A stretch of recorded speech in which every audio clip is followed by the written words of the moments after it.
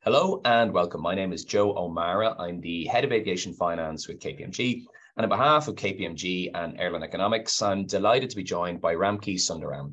Ramki is the CEO of Airborne Capital. He's joining us for the purposes of our Aviation Leaders Report. I should say we're recording this in the second week of December. Ramki, thanks as always for joining us. Great to get your insights. Before we get into maybe the meat of the questions, do you want to tell our watchers a little bit about Airborne Capital? Sure. At the outset, thanks very much for inviting me to join this conversation.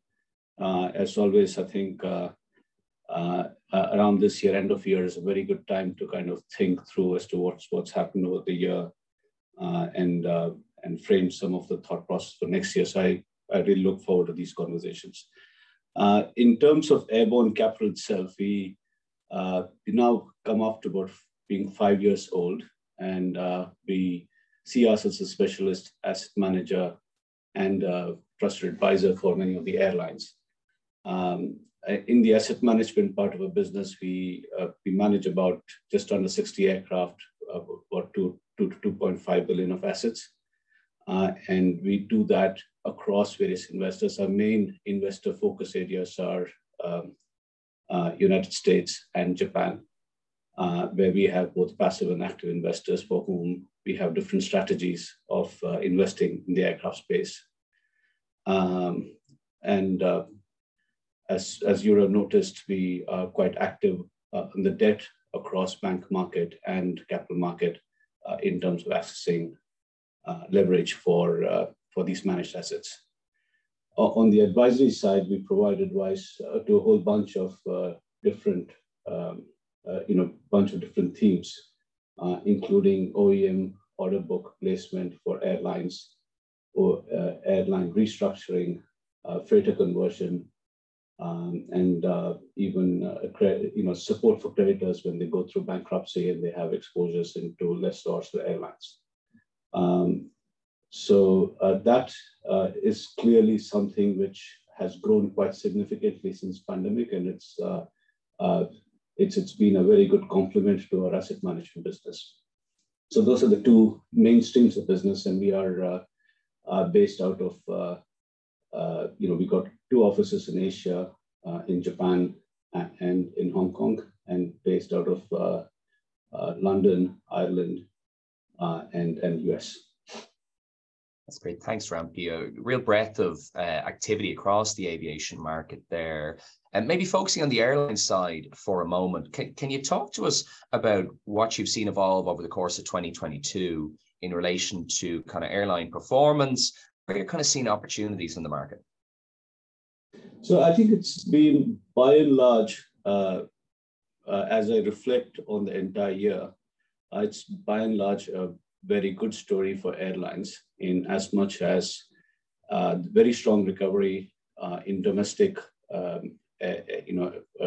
traffic across regions except China, and the international traffic has been lagging behind, and I would expect that it's not been helped by certain number of macroeconomic factors which have impacted, which we've seen the impact during the course of this year. But we'd expect that to kind of recover to pre-pandemic levels in probably 2024, maybe 2025, around those time frame. So I think where it's positive for airlines is clearly the performance in this year is going to be much better than last year, and some of the stronger airlines will probably become profitable this year, surely profitable next year. So as an overall industry, it's been a good performance. The headwinds which you see are clearly the macroeconomic recessionary trends, inflationary trends, and how they impact airlines. I guess there is another trend which it's difficult to kind of put a number to it, is the work from anywhere trend which is seen across many markets, where people have more flexibility in terms of traveling and working, rather than the very strict regimen which you had pre-pandemic of of taking certain days off, and people worked, but it was clearly days off versus days working in business. So I think that will that will increase travel requirements and flight requirements. And then on the opportunity side, Ramki, so as you say, slightly fragmented market with kind of recoveries happening at different paces in different geographies. As you are looking out on the opportunity side, where are you focused on looking out kind of into next year for potential growth? So I think the opportunities. So first of all, the laggard. If I look at various regions of Asia Pacific, and in many respects, most of the economies are opening up travel, and we have to wait and see. Clearly, there's some good signals in the last few days in terms of what's happening in China with respect to the zero COVID policy, but we need to see how that plays itself out in the first quarter of next year. But if I look at some of the geographies in Asia Pacific, there's a very strong, bounce back on travel, as it's been in the previous quarters. If I see, in US and Europe, once we have that, I think what you'll see is many of the stored aircraft coming back, and with the supply chain issues which the OEMs have, I think there's going to be opportunities in terms of aircraft deployment and stronger lease rentals moving into 23, 24 before the OEM production catches up and starts delivering those aircraft. Then I think how we think about the business is, once you looked at the macro, then we start looking at the micro, which is both specific regions as also specific aircraft types.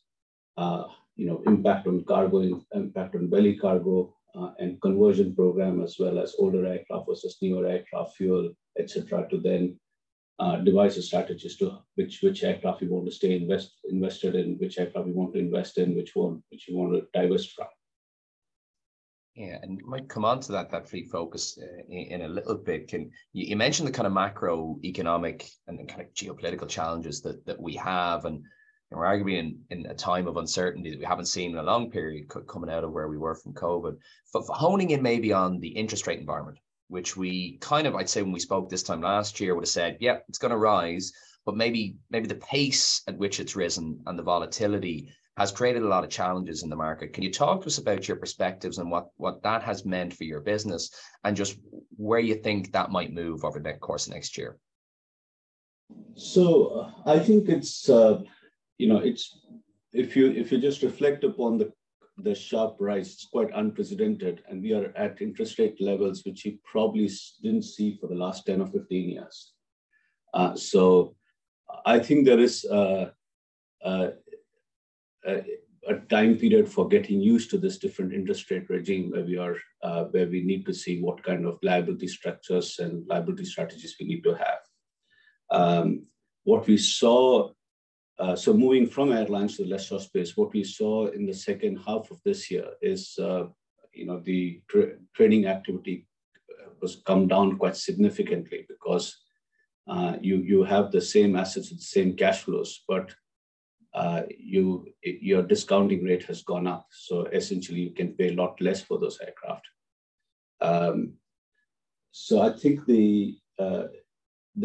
if you think about how we started this year, there was expectation for interest rate to increase, but liquidity was not a concern, and you were still looking at very high leverage you could potentially get on the base of cash flows. But as we progressed in the year, that's changed quite dramatically in terms of what kind of leverage you can get, what access do you have to capital markets, what access you have to various other markets, including the non-traditional markets, which were, in the beginning of the year, non-traditional market strategy was looking at a CLO kind of an exit or refinancing of the debt they write in the books, which is something which they need to reevaluate with the new interest rate regime which we have.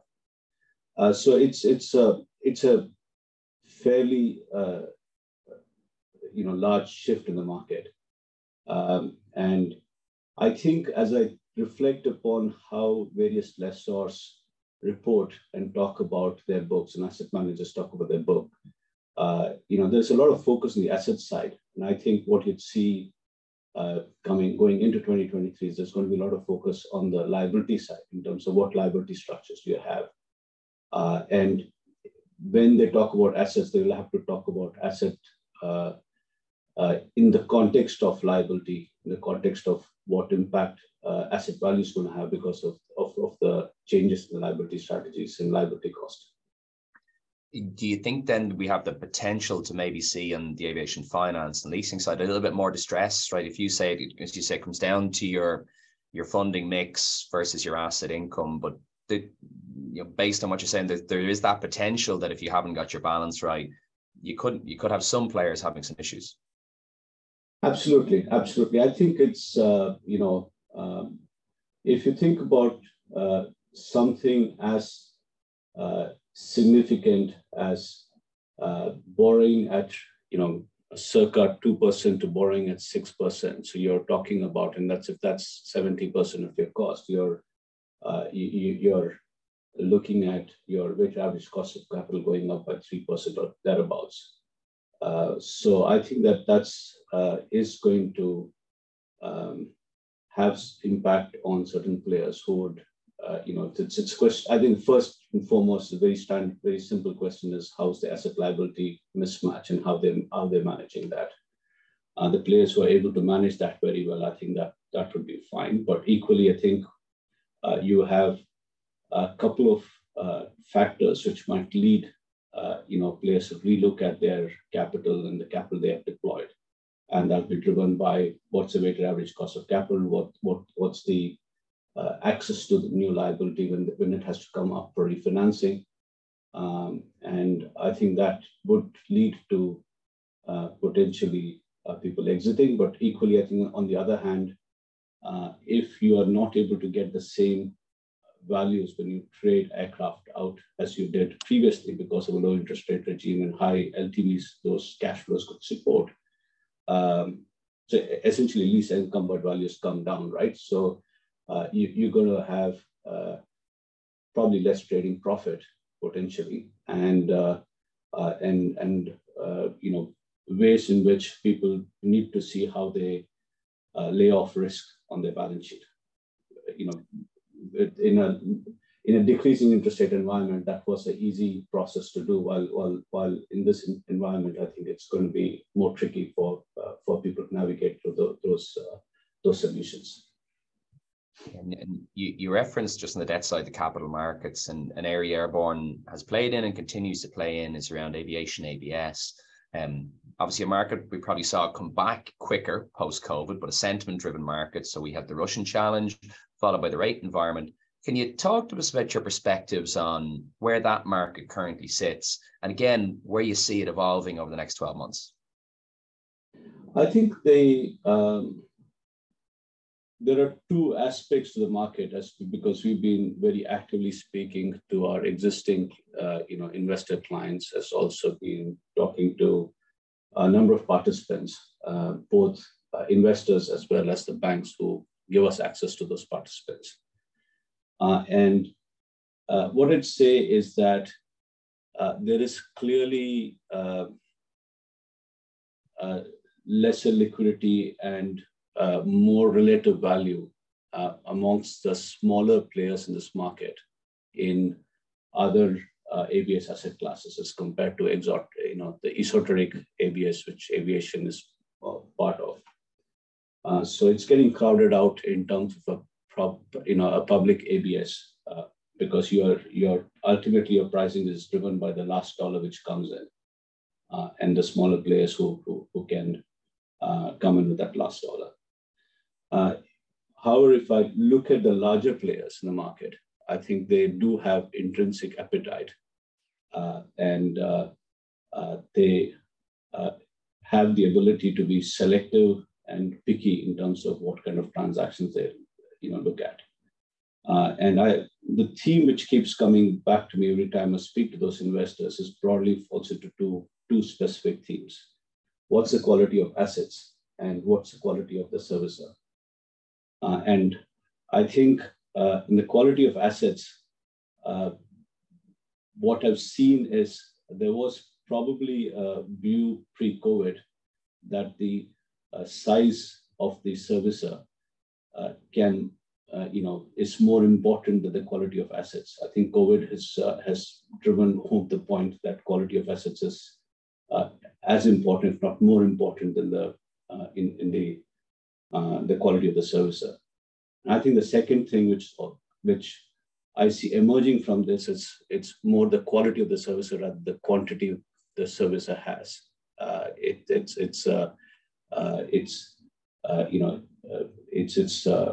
Clearly size is important, helps people kind of find various solutions, but I think it's more quality versus quantity. And those are the two themes. So asset quality and the servicer quality. And if you get that right and you have a good story to tell, then there is capital available. And the types of capital that's available, Ramki, interesting. I know you said at the outset, you've been, US private equity, a lot of focus in that area. And you've also been on the Japanese side. And we know Japan has a very long and storied history in investing into aviation finance. Can you talk to us if you've seen any themes around the nature of investors that have shown interest?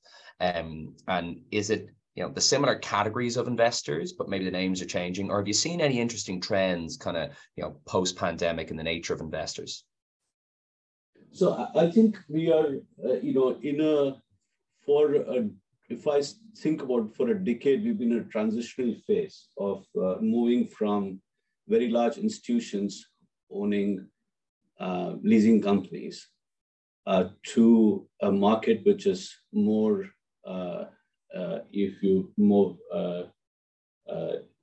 more diverse, if you like, with multiple investors, the different investor strategies, passive and active investor strategy, investors owning the intellectual capital and the team around it, or investors actually outsourcing it. So that's what's probably if you think about the last 10 years, that's probably led to the steep growth in asset management models, whether it's BBAM's growth or Carlyle or Castledake's growth.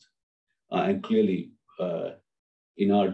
in my different roles, we've been a benefactor of that kind of growth that you've seen with various new investors coming in. So I see that trend continuing. In an overarching sense, that trend continuing, because as people are looking for a differentiated investment strategy, and they're looking for quasi-credit plays, aviation and aircraft investing lends itself very well to that. And I see that continuing both in US as well as in Japan. And I can anecdotally tell you that my conversations 10, 15 years back, meeting investors, whether in Europe or US, more in Europe, in UK, for example, most of them won't take a call if I said, talk about aviation investing. And some of the conversation led to private jets and more exotic topics rather than really investing into aircraft. So I think that's changed quite a lot. COVID is continuing to kind of make that change as people, first of all, they see the impact of COVID and get themselves comfortable about how opportunities are present itself post-COVID. So in terms of the kind of discussions we are having across these various investors are very, very different, cost of capital they are looking to address, if you like, and returns they're looking to obtain, different, risk expectations as they have, risk appetite as they have. So we have discussions amongst investors from, super special situation, naked white body kind of investment theses to run-of-the-mill tier one, NEOs and MAXes on these. So I think what we're seeing emerging in a continuum with probably a dislocation because of COVID is those themes emerging, and it's not one size fits all. And can I probe a little bit on the Japan side? How challenging has the US dollar movement been to that market? Look, I think it has been challenging. It is obviously has also presented some opportunities where people could exit some of their assets and get a lot more Japanese yen to the US dollar. What investors are buying, by far looking for is some kind of visibility in terms of where, where the exchange rate is going to settle and when the volatility will decrease. Having said that, many investors see US dollar investment as a key part of their portfolio. And so from that perspective, we've announced the first close of our fund in Japan, where we have some strong anchor investors who have invested into the fund. And working towards a second close, probably in Q1 of next year. So from that perspective, I think we do see a clearly large question in their mind, but the investment activity is not entirely stalled. I think if as we see the interest rate increases taper out, I think the investment climate in Japan would improve, because I think people would have visibility in terms of what they think the long-term exchange rate is going to be. And just more broadly on the debt market for a moment, if we've spoken to kind of ABS, your perspectives on the rest of the debt market, both traditional, bank lenders, of which you were one in your former life, and just some of the alternative lenders that we've seen emerge, typically, US private equity backed so far. Can I get your thoughts on how those elements of the markets are operating and how important they are? So I think that, if I look at a 2-year view, as we entered pandemic and we realized how major impact it's having on aviation, I think it's probably fair to say that people expected the debt players to be impacted a lot more than they have been impacted. And I think there are a few factors which the traditional debt players to be impacted more.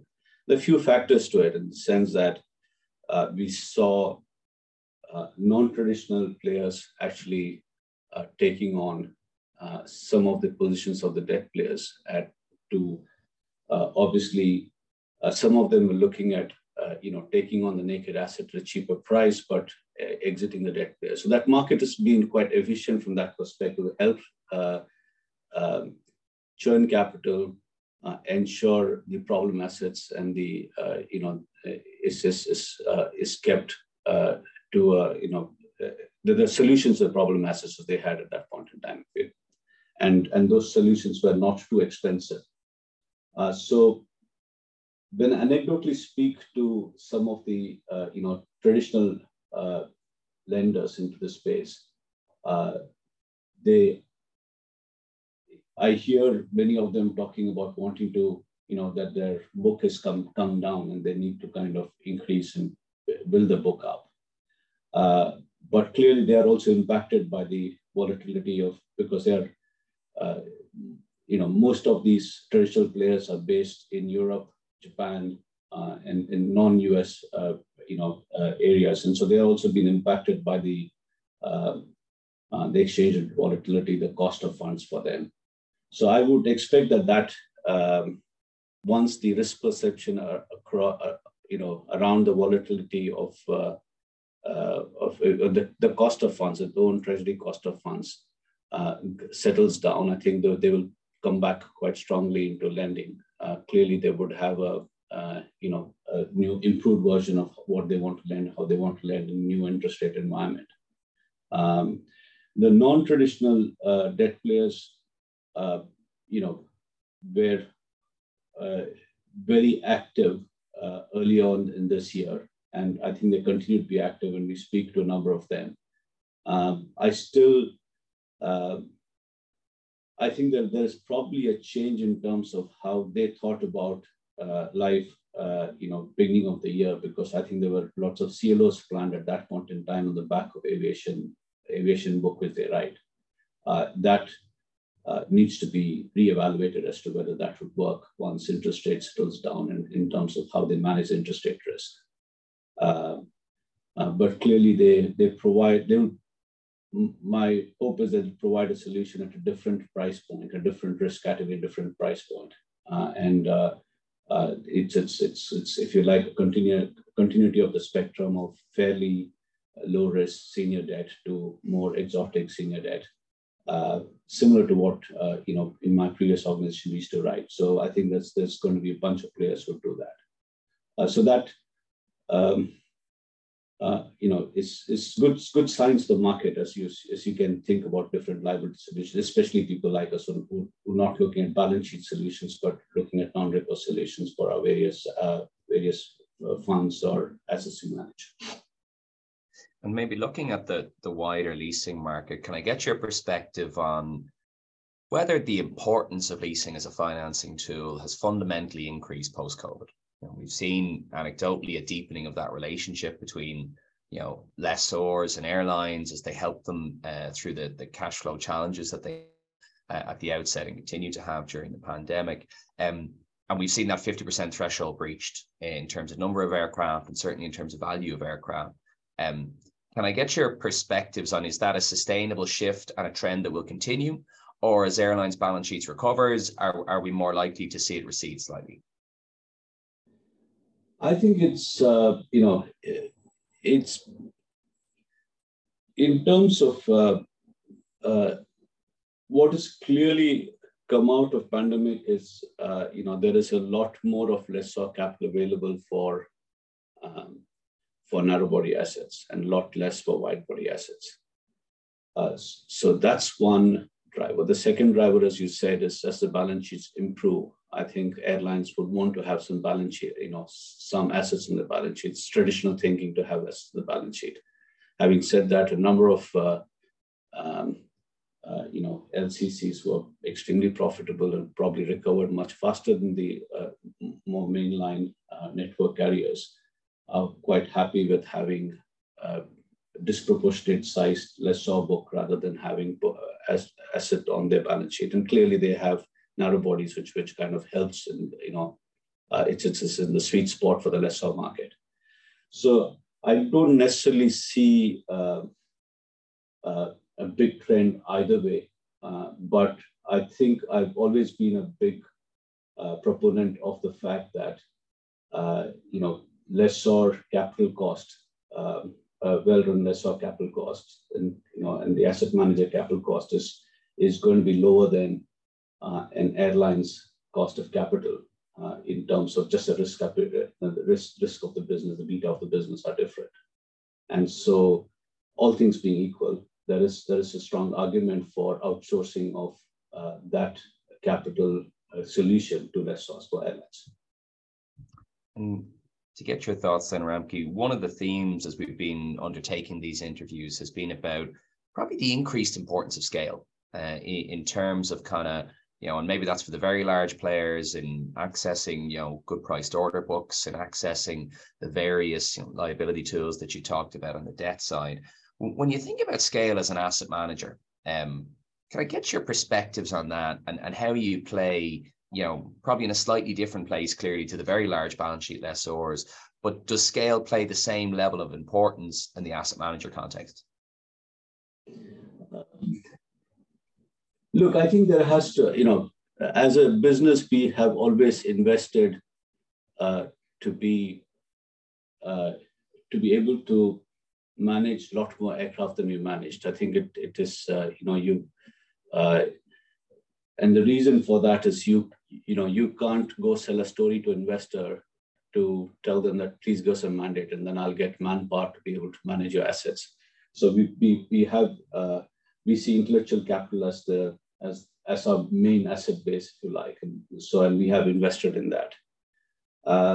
But as I look at M&A activity, either as asset manager or as a lessor, the key really has been, and we've done our own bunch of M&A activity, right? So the key really is what's the problem I'm solving, or what is the benefit which I'm getting from doing the M&A activity. And I've seen if I look at all the lessor M&A activity, either falls in the category of a willing seller who wants to get the capital back so that they can redeploy into certain other areas which they feel more comfortable, more core, or better returns. And this could be,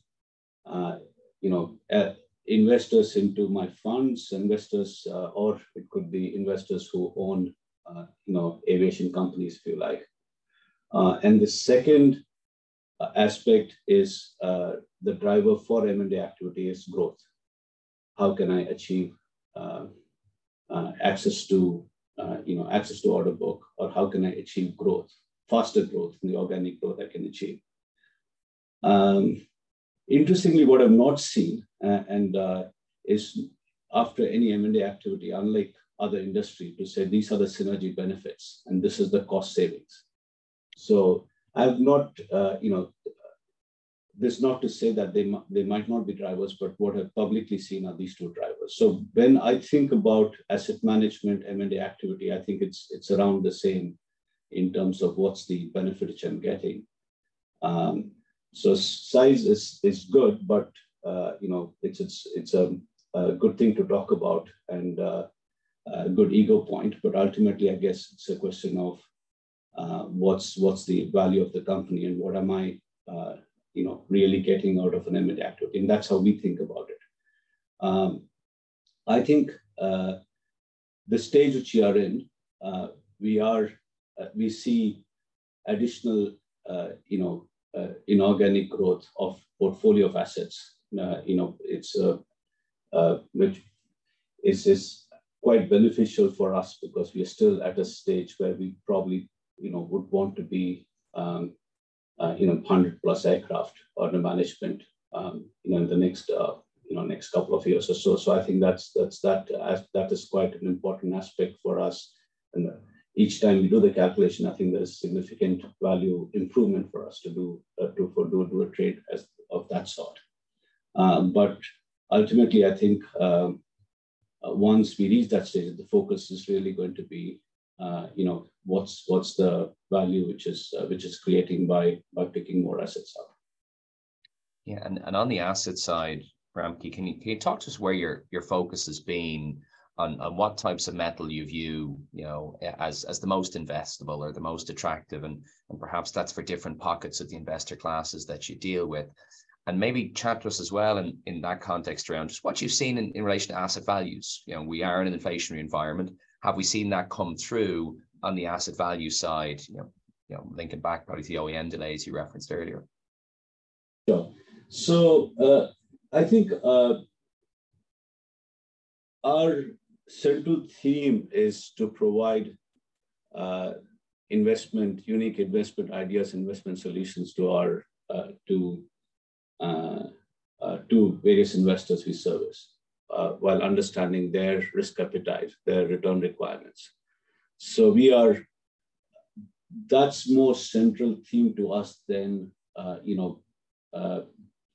pegging ourselves to a particular type of asset or type of age of asset or a type of asset.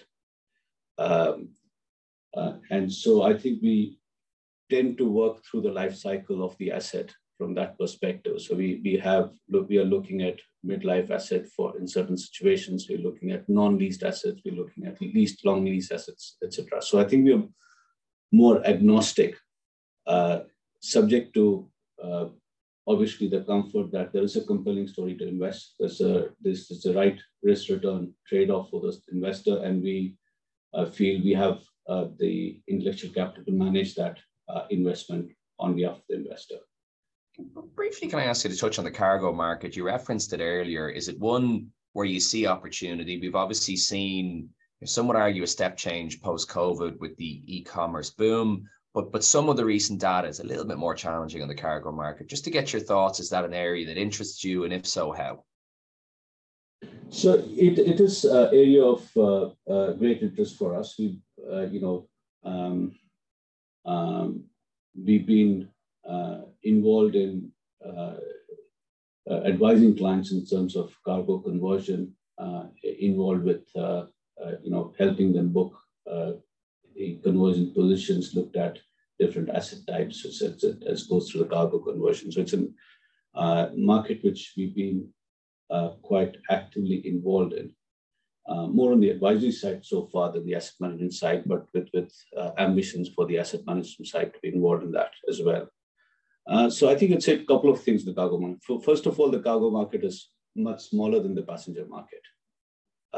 And second, it's got a more visible and quick and probably larger impact with the economic activity. So right now, I think we are seeing the cargo market trends in terms of need for cargo aircraft or the cargo rate starting to come down quite a bit. And that's driven by belly cargo coming back, because a lot of this traffic was supported by lack of belly cargo. So belly cargo coming back.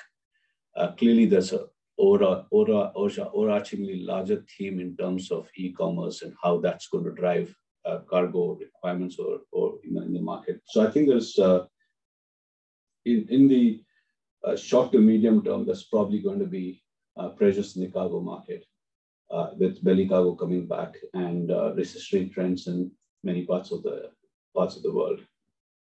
But overall, if I look at a longer term trend, I think quite bullish about the cargo market because of the e-commerce. I think that's going to play itself out. Yeah, it's interesting. We kind of had, I'd say, mixed views. It's funny enough, I think, over the course of the kind of conversations we're having to those exact points, right? The positives and the negative side.